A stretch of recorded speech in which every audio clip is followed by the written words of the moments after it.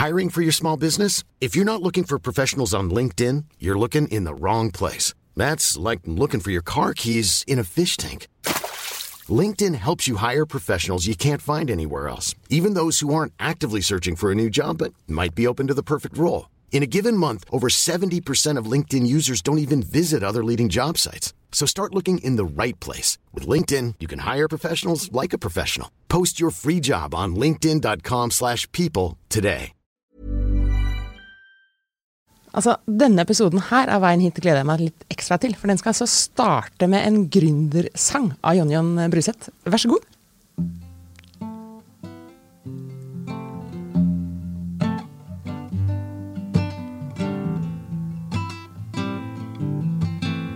Stå på fjellet, slenge hendene mot himmelen, men nå kommer ikke ned og ber meg inn. Så jeg svermer rundt mitt eget lys, stuper ned I vrimmelen, og prøver å finne en vei som min. Svever over havet, det et speil I mine drømmer. Det måsen I meg som bestemmer hvor jeg drar. Og hadde jeg bare hatt en god idé, skulle jeg nok ha fått det til, for jeg vet jo hva jeg får, men ikke hva jeg har. For jeg bare en liten en, med alt for store tenner, som gnager over troa, og aldri kom helt frem. Ja, en liten en med høye håp, og drømmen om å sveve, hver en svever over byen, og en dag kommer hele veien hjem.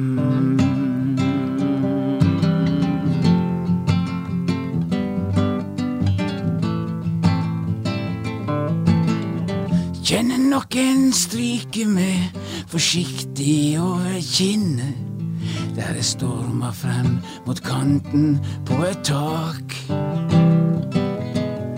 Og jeg hopper opp og jeg stuper ut, og jeg kanskje for et øyeblikk, men så lander jeg I kjelleren igjen med et brak.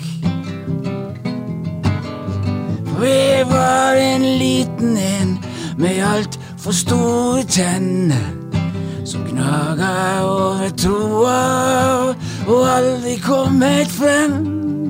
Ja, en liten en med høye håp, drømmen om å sveve, hver en svever over byen, og en dag kommer hele veien hjem.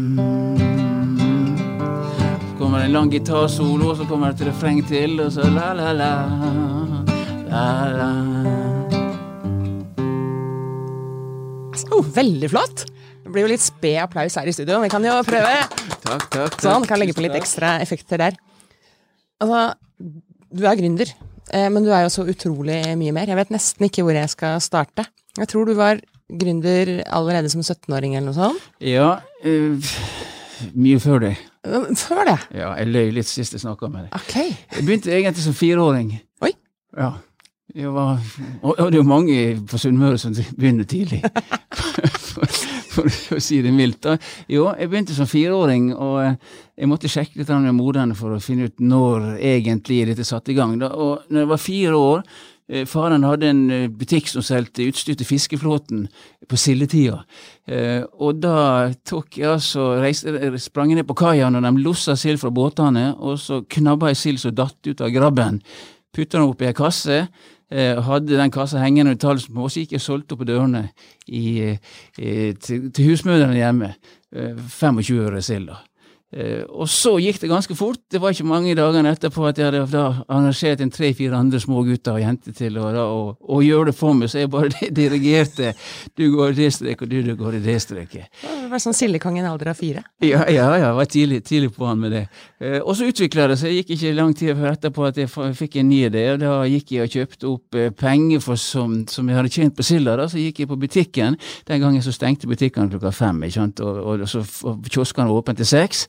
Da gikk jeg og kjøpte da for pengene jeg hadde da i smørbokarameller. Og så når butikken stengte, eller kiosken stengte, så gikk jeg rundt da og spiste på en karamell, og så ble alle de andre misunnelige, og så solgte den for Eikerøy for 10 år og mer, ikke sant? Og så holdt jeg på sånn. Så sånn ballet det på seg. Og etter hvert så kom det nye ideer, nye ting, og jeg solgte grønnsåpe på dørene, mens jeg var en 10-åring, så han sprang ut med sånne svære dunker. 17 år, som du refererer til, da var det virkelig tok løs. Da begynte jeg med reke og frysebil. Så da reiste jeg rundt i hele Norge med en frysebil. Det var ikke gammel til å kjøre selv, men jeg kjøpte da opp reke fra båtene, og så fylte det bak i frysebilen, og så sprang jeg rundt på dørene på Sørland, Vestland, oppe i Trøndelag, i Oslo, og solgte rekekartonger. Og når jeg var 18-19, da var jeg krabbeselger. Og det en god historie, skjønner du, for det at jeg kjøpte jo opp alle krabbene fra båtene som lå langs kaia, fylte dem inn i en svær varebil, kjørte hjem i hagen til faren, hadde da fått tak i oljetønne som hadde saget i 2, kokte all krabben, opp i isoporkasse med is, puttet den bak i bilen og kjørte til Oslo om natta. Om morgenen så stod jeg da på Karl Johan i sydvest og slagstøvler og solgte sunnmørskrabbe.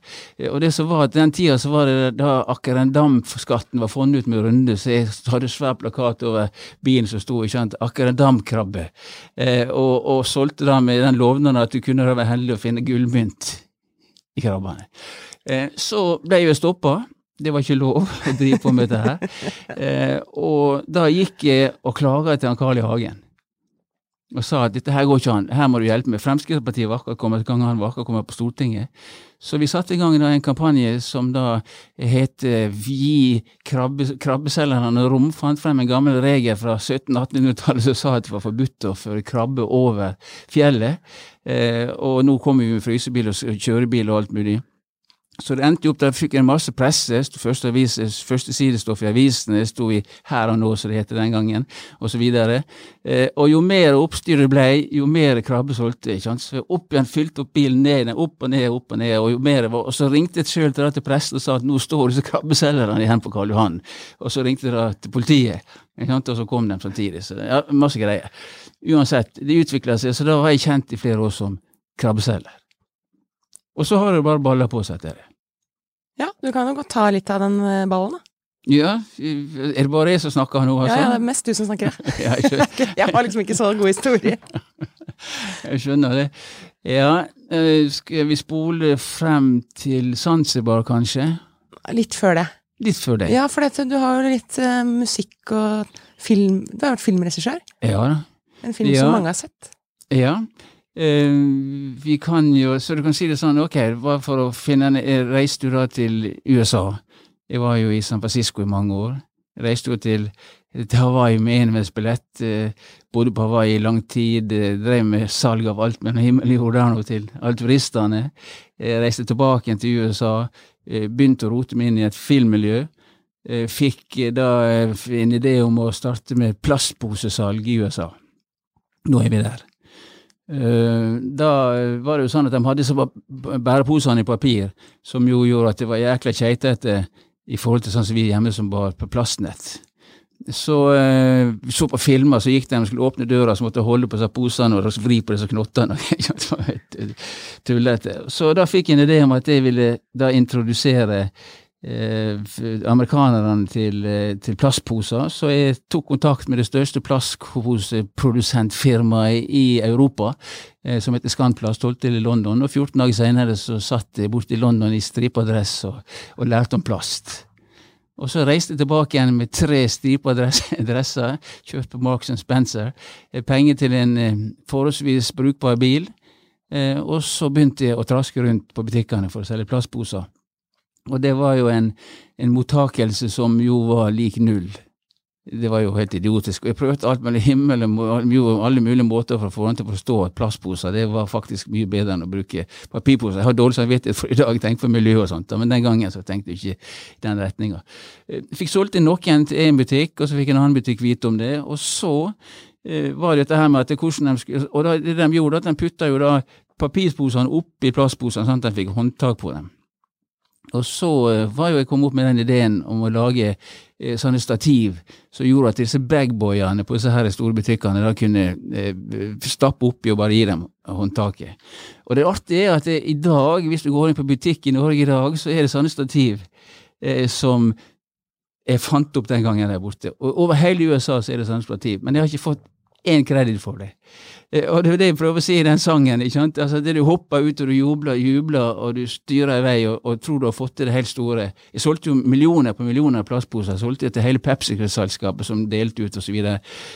Men fikk ingen kredit. Og på et eller annet tidspunkt så kom jo da Sonoco, som var den største oljeprodusenten da i USA, og fant ut at plastposer var tingen, og det tok da 14 dager så var jeg puff ut av markedet.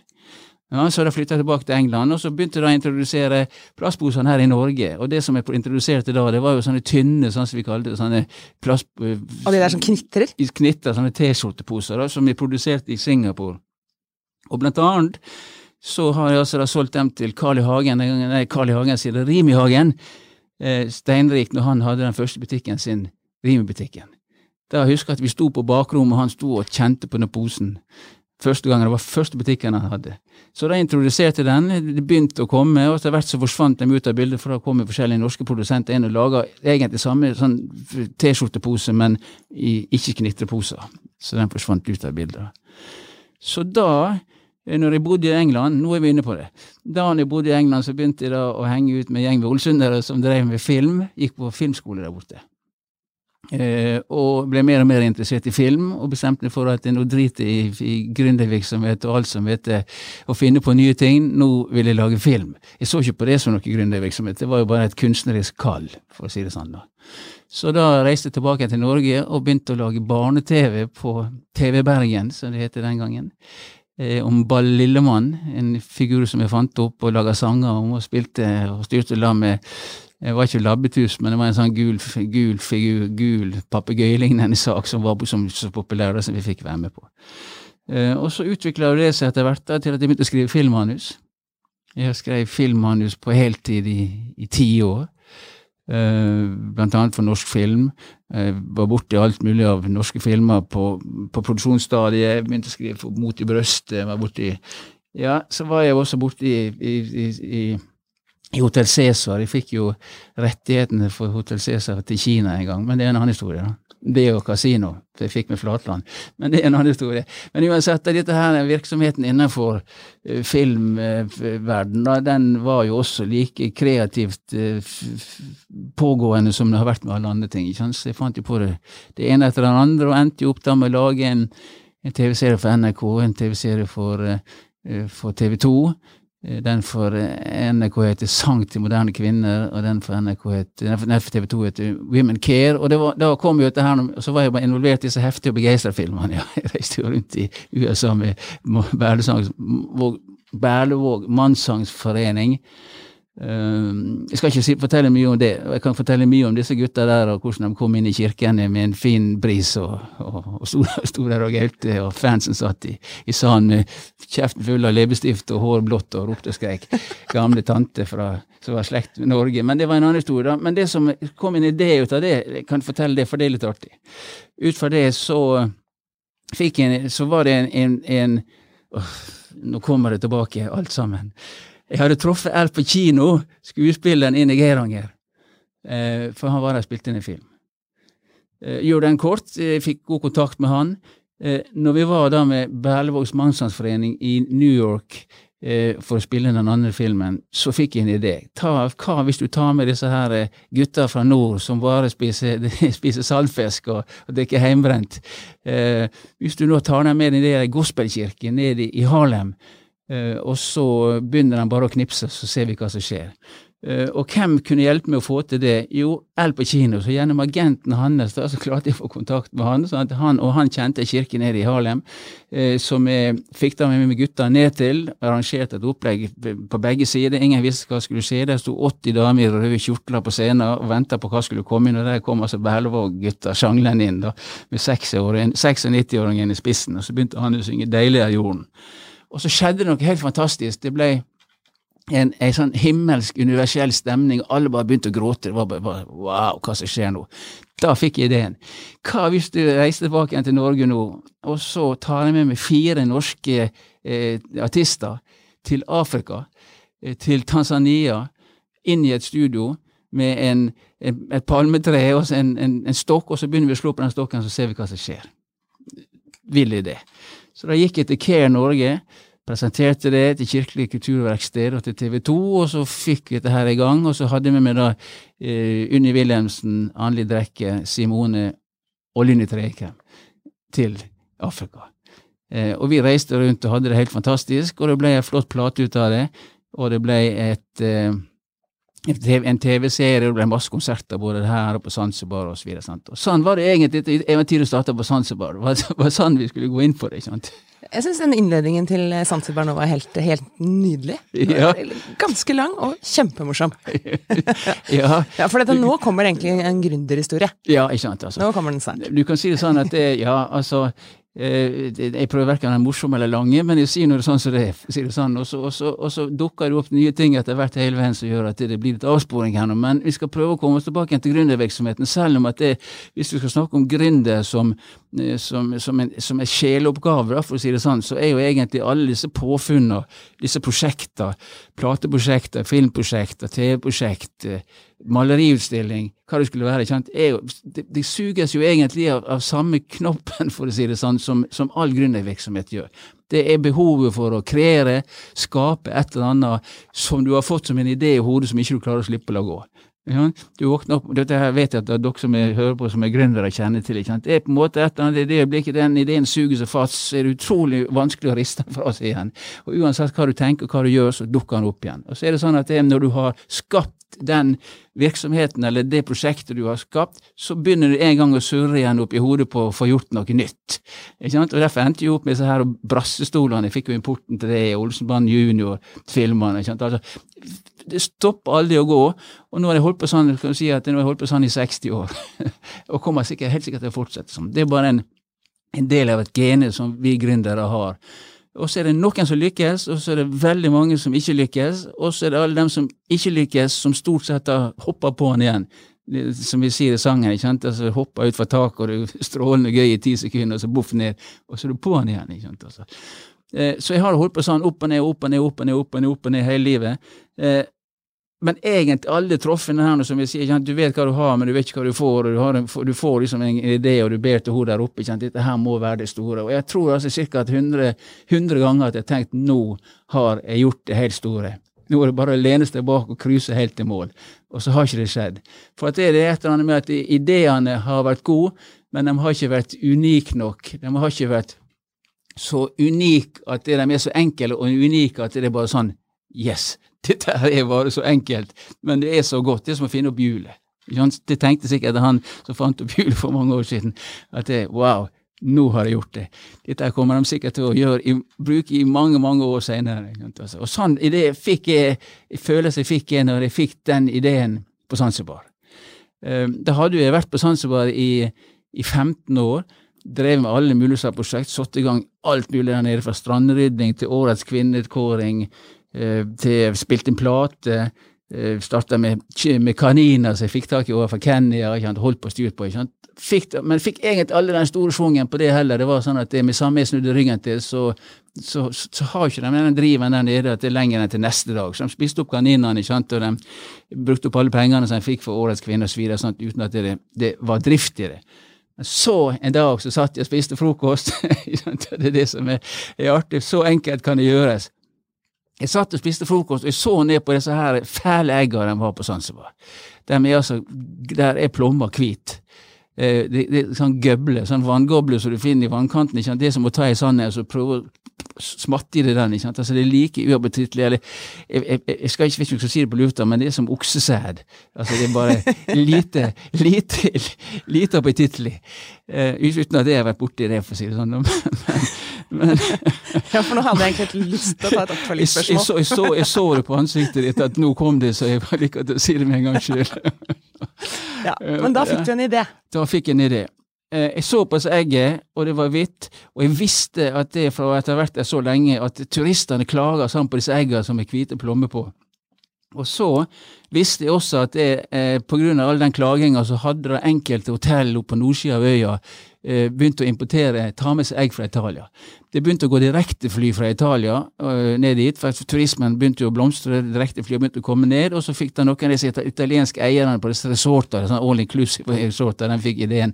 Vi tar med oss egg hver gang og selger fly ned.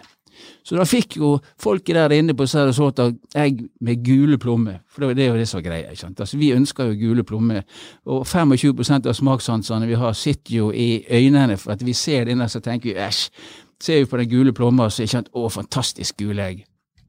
Sannheten er at hvis du tar en blindprøve, så jeg skal ikke si hva resultatet den blir, men uansett så er det at da tenkte jeg at nå er resultatet blitt at det disse her italienerne tar fra disse damene som har levert egg til hotellet jobben. For med italienerne begynte med det, så begynte flere andre med det også. Etter hvert så ville ikke det bli noen som kunne produsere egg, og det var det. Og en av mine oppgaver som jeg hadde satt i gang, var jo det at jeg hadde satt i gang små hønsegårder for damene, så de skulle produsere egg for å få mat til familien. Hva om jeg tar dette gule, hvite egget her, og så gjør det gult? Det var liksom det var ikke stort mer komplisert enn det, ikke sant? Men i det øyeblikk den tanken var sådd, og sikkert mange som har tenkt, ikke sant? Hvorfor får vi hvite egg, men kanskje ikke noen som hadde tenkt, eller kanskje mange hadde tenkt tanken. Hiring for your small business? If you're not looking for professionals on LinkedIn, you're looking in the wrong place. That's like looking for your car keys in a fish tank. LinkedIn helps you hire professionals you can't find anywhere else, even those who aren't actively searching for a new job but might be open to the perfect role. In a given month, over 70% of LinkedIn users don't even visit other leading job sites. So start looking in the right place. With LinkedIn, you can hire professionals like a professional. Post your free job on linkedin.com/people today. Burrow's furniture is built for the way you live. From ensuring easy assembly and disassembly to honoring highly requested new colors for their award-winning seating, they always have their customers in mind. Their modular seating is made out of durable materials to last and grow with you. And with Burrow, you always get fast, free shipping.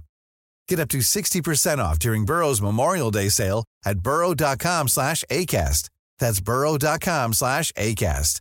burrow.com/ACAST.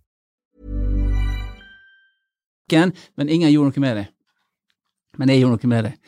Så jeg bestemte for at da skal jeg få produsert gul egg på Zanzibar, og når vi får gjort det, så kan vi skippe ut alle disse importegger. I tillegg så kan vi produsere gul egg som er så bra, at til og med i stedet for at i Zanzibar skal importere egg, som de da også gjør fra Tanzania og Dar es Salaam til vanlig, kan være selvproduserende og eksportere. Så jeg gikk jo til kvinneministeren på øya, og det er ikke sånn at det er her at du må søke 14 dager, men du banker på døra og sier hei, og så sier du, JJ, you're here again, sier du, ikke sant? Jeg hadde vært med flere andre det at jeg var før da.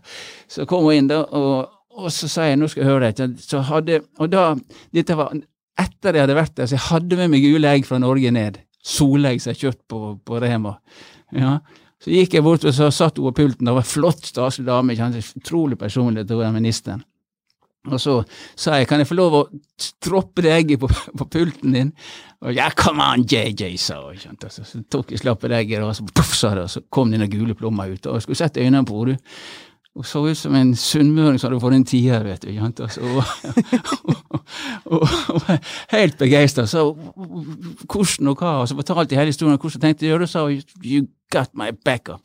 Så da involverte hun flere andre regjeringer, næringsminister, ikke sant, det kom helt opp presidentnivå, og vi begynte å styre med dette her. Men hvordan får vi disse egga gule?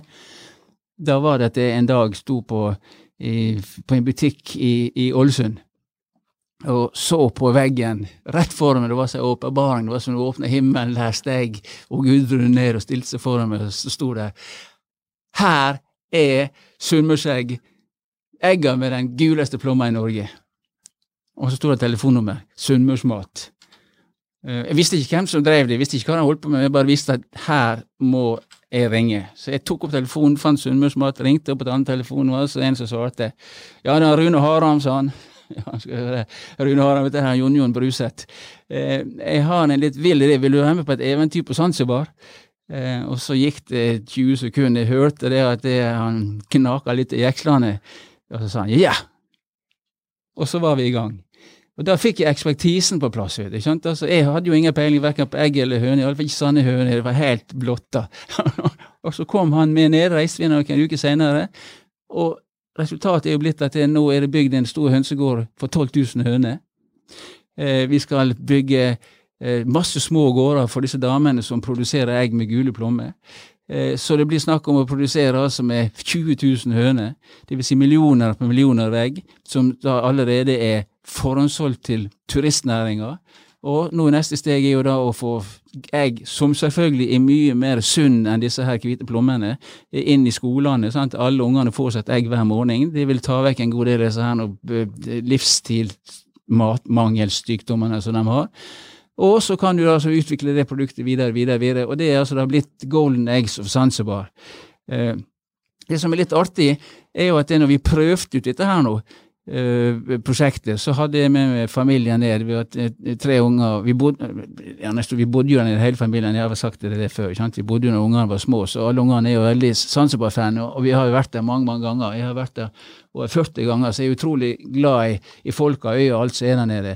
Men det å kunne nå virkelig se at det gir resultat i et bidrag som faktisk har lykkes, så kraftig som dette her gjør, det bygges og det kjølerom, egget går inn i kjølebil, normalt sett så står de der ute i varmen i 3 uker før du spiser dem, ikke sant? Så det kan vente folk i dårlig magen bestandig, og salmonella og all slags dritt, og nå er det matvaresikkerhet, det er flott farge på plommer, turistene kommer til å elske det, det er mye sunnere, og i tillegg så går også da deler av overskuddet tilbake igjen til å bygge disse smågårdene som gjenstarter småbusiness for disse damene, ikke sant? Så det er en sirkel som kommer bare til å fortsette å gå.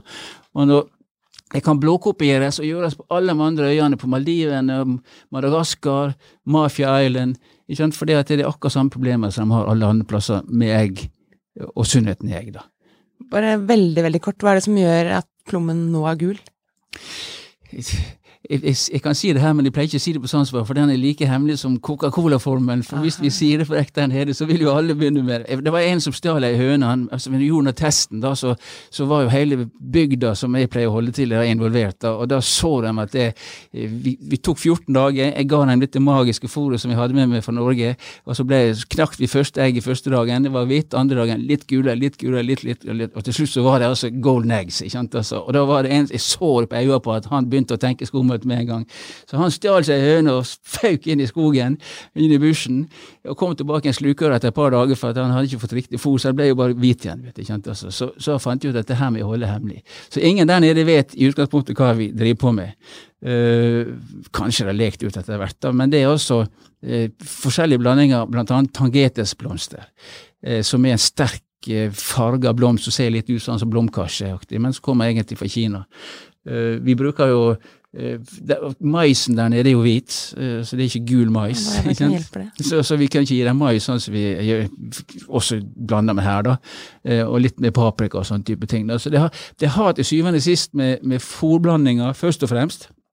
Nå er ikke jeg spesialisten på at det her fortsatt vi kunne spurt han Rune Haram, men han ville sagt det at det er sånn og sånn og sånn, men sånn som jeg ser det så er det altså fôret, og så er det en annen ting som kom opp veldig tidlig da, som ikke er 100% verifisert, men det er at det er hønene stjeler av enzym fra kroppen for å holde varmen ute som i utgangspunkt skulle gå til legger for å gjøre den hvite.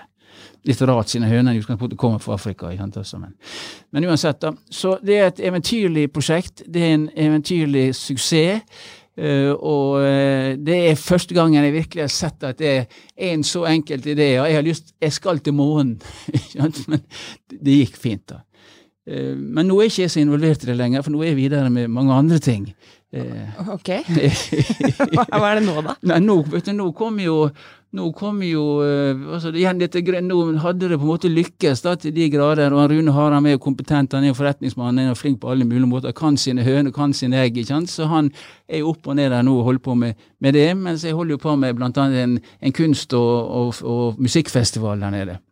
Jeg startet en gruppe, Facebook-gruppe, for et år siden, og der har vi fått inn nå 600-700 kunstnere og artister, så målsettingen er nå at vi skal altså neste år i september ha Zanzibar Art and Music Festival, og det skal bli en stor fest for lokalbefolkningen og for turistene. Så det er på en måte ett av den ting, og så har jeg Årets kvinne da, Kår Årets kvinne, og så skriver jeg bok, som heter Female Footprints, som handler om kvinner på Zanzibar som har gjort det bra, og som har kommet ut av bushen og ut av slummen, ut av ingenting og blitt leger, til og med flygere og astronauter og guden vet hva de er, ikke sant? Så det er jo et prosjekt som er godt på gang. Og så har jeg et par andre som ikke vil si enda, for at det kan være neste gullegget. Det gule egget? Ja. Men her hjemme da? Har du noen prosjekter her? Jo, det foregår jo veldig mye her hjemme da. Og det har jo på bakgrunn av at det er jo på grunn av covid. Ja. Så ble jo ikke så mye reist nedover som jeg i utgangspunktet hadde tenkt da, for å kjøre prosjekter der nede fremover. Så dermed så ble det satt i gang ting her hjemme. Så ja, jeg meldte jo meg inn i Pensjonistpartiet blant annet. Ja. Så endte jo det opp med at jeg da var listetopp nå ved valget på Pensjonistpartiet, og endte opp med at jeg ble da leder for Viken fylke, og så endte det opp at jeg ble leder for hele partiet, så nå er jeg pensjonistpartileder, eller partileder, og det er jo litt rart da, og plutselig skulle sitte og være politiker, ikke sant? Altså, man er jo enten politiker, eller så er ikke man politiker, for å si det sånn. Men man kan jo lære seg å snakke. Ja, det trenger du ikke, tror jeg. Det kan du. Ja. Men politiker slår meg egentlig ikke sånn jeg hører historien din så langt.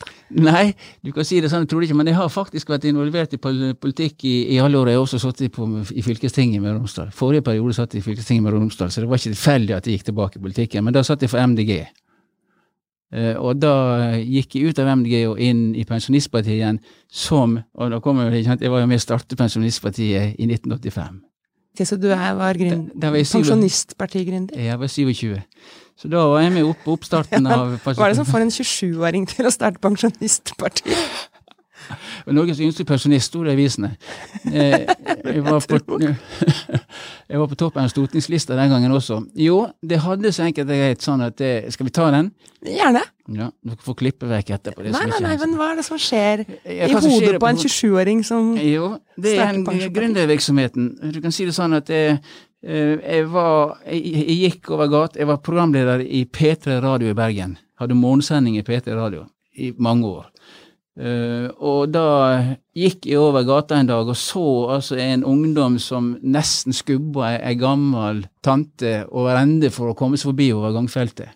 Og da ble jeg lynforbannet, gikk rett tilbake i studio og sa at hør her, nå starter vi Høflighetskampanjen Bergen 1985.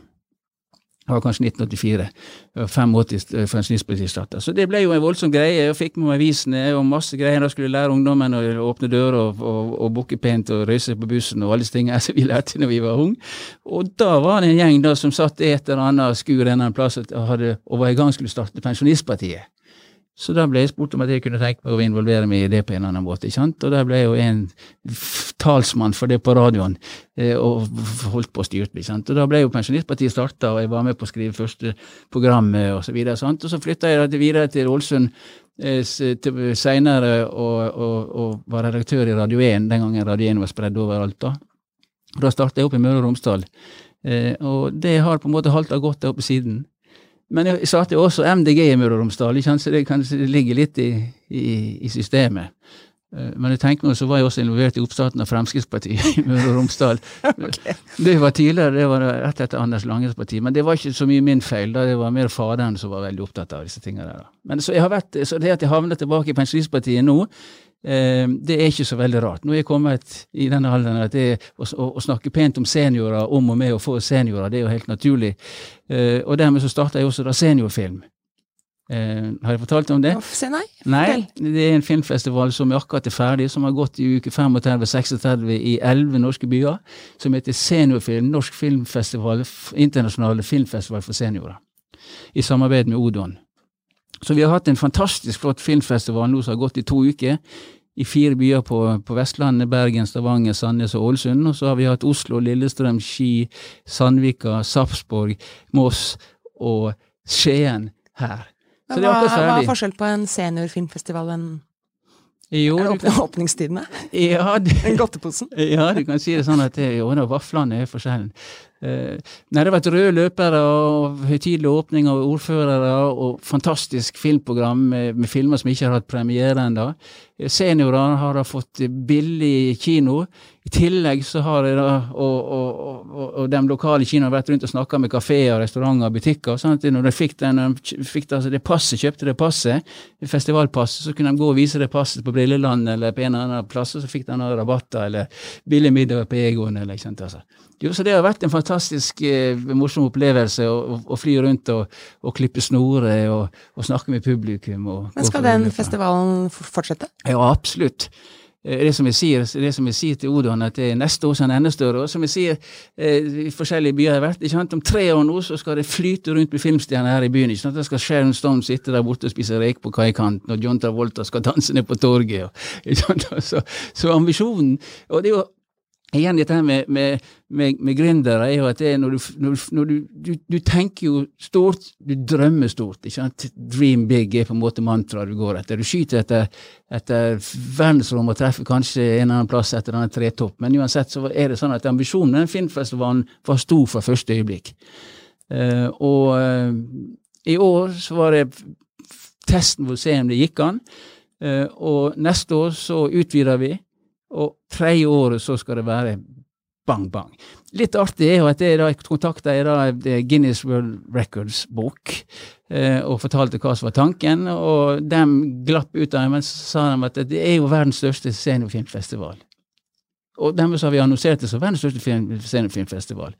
Men de skulle ha 120 000 for å komme og stemple det som verdensrekord. Kanskje neste år. Det finnes en i Korea, en liten en og en liten en i Polen. Så du kan si det sånn at hvis du tenker på seniorer, skal ikke gå så mye inn på festivalen, sånn at jeg må si det sånn, ikke sant? Altså, men stort sett så havner folk foran TV og Netflix og ser på film. Mye gode filmer, ikke sant? Altså. Men svært få seniorer går på kino, altså når de kommer opp i min alder, ikke din alder som fortsatt ikke kommer helt dit, men du er jo også blitt senior du også nå, ikke sant? For du vet at det, ja. Og hvor er grensen for senior? Den er 50. Ifølge Norges ja, da er jeg så vidt senior. Ja, du er helt ny, så du har ikke ventet til tanken. Blodfersk senior. Ja, gratulerer vel å ha stått forresten. Tusen takk. Ja, men det er altså 50 opp til 67 yngre senior ifølge Norges eldreråd, og 67 opp er eldre senior. Ikke sant? Men ingen vil jo innrømme at det er mer seniorer. For i Norge så er jo senior et nedlatende opplikning med pensjonist. Mens i USA så er en senior en som kjøper seg Harley Davidson, spiser burgere og går på kveldskino, nattkino og ser på Rocky Horror Show, ikke sant? Og blått hår og ruta bukse. Ikke sant? Så det kommer nok dit etter hvert også, og vi blir jo flere og flere av oss i Norge. Vi er jo rundt 1,6 millioner nå fra 50 år oppover, så vi blir flere og flere, og de må jo begynne å gå på kino igjen, for ingenting er jo bedre enn å gå på kino. Sitte der i mørket med andre folk og oppleve latter og gråte og skrekk og gru, for å si det sånn, og komme ut derfra med en felles opplevelse. Så det var på en måte tanken med den festivalen, var at få seniorene opp av stolen, opp av sofaen og tilbake på kinoene. Så det var det pitchen jeg kom med til Odeon, som jo selvfølgelig også ønsker et seniorpublikum, og ikke bare, for det er utrolig mange gode filmer som ikke blir sett av folk, ja, for det er senioren ønsker å se andre typer filmer enn actionfilmerne som ungdommen som jo går på kinosteder. Så det ble festivalen, og så er jeg i ferd med å lansere seniortaler, som er et talebyrå, et foredragsholderbyrå som har seniortalere. Det vil si folk som har livsvisdom og levd en stund. Christian Borch er med for eksempel, eller Kai Eide, som har jobbet utenriks i alle år. Så nå har vi på plass 10 stykker, og jeg gjør det i samarbeid med talerlisten, som da A-plan. Ja, for han har vi hatt her, og snakket om talerlisten. Ja, ikke sant? Så den sirkelen på en måte slutta, så det ligger klart, nettet ligger klart, alt ligger klart, men jeg har ikke lansert det på grunn av alt som har vært med valgkamp og sånn, så det kommer i løpet av ganske kort tid. Og så har jeg et par andre sånne seniortanker som jeg har tenkt å dra i gang. Da skal du få lov til å komme med de i en annen episode, kanskje om et år eller 2. Så skal vi se hvor Jon Bruseth da. Ja, om han da hadde datt ned igjen i kjelleren og på vei opp igjen, eller om han fortsatt svever, for å si det sånn da. Ja, for jeg satser på at det svever litt til. Ja, jeg satser på at det svever litt til.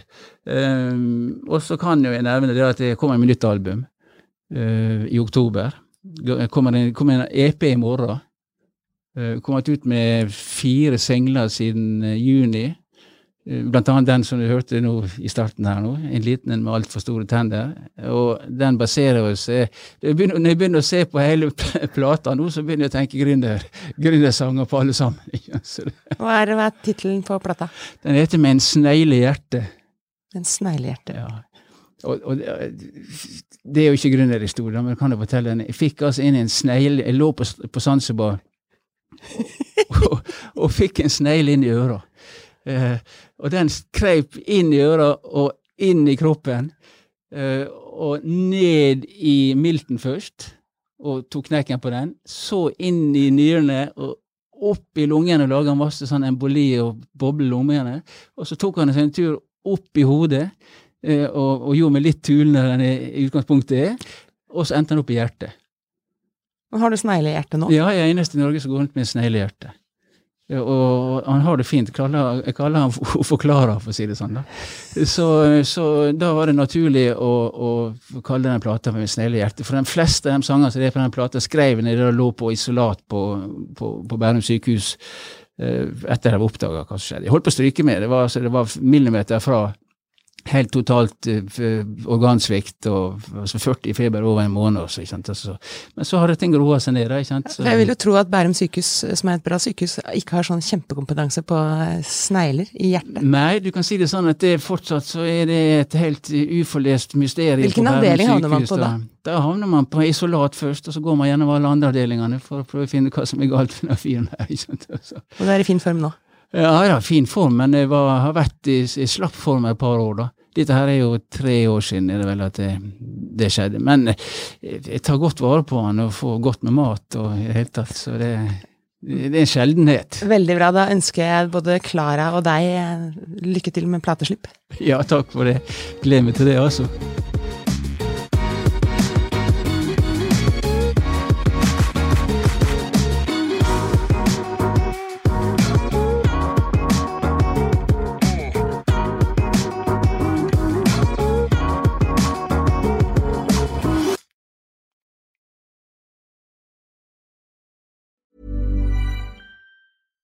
When you make decisions for your company, you look for the no-brainers. And if you have a lot of mailing to do, Stamps.com is the ultimate no-brainer. It streamlines your processes to make your business more efficient, which makes you less busy. Mail checks, invoices, legal documents, and everything you need to keep your business running with Stamps.com.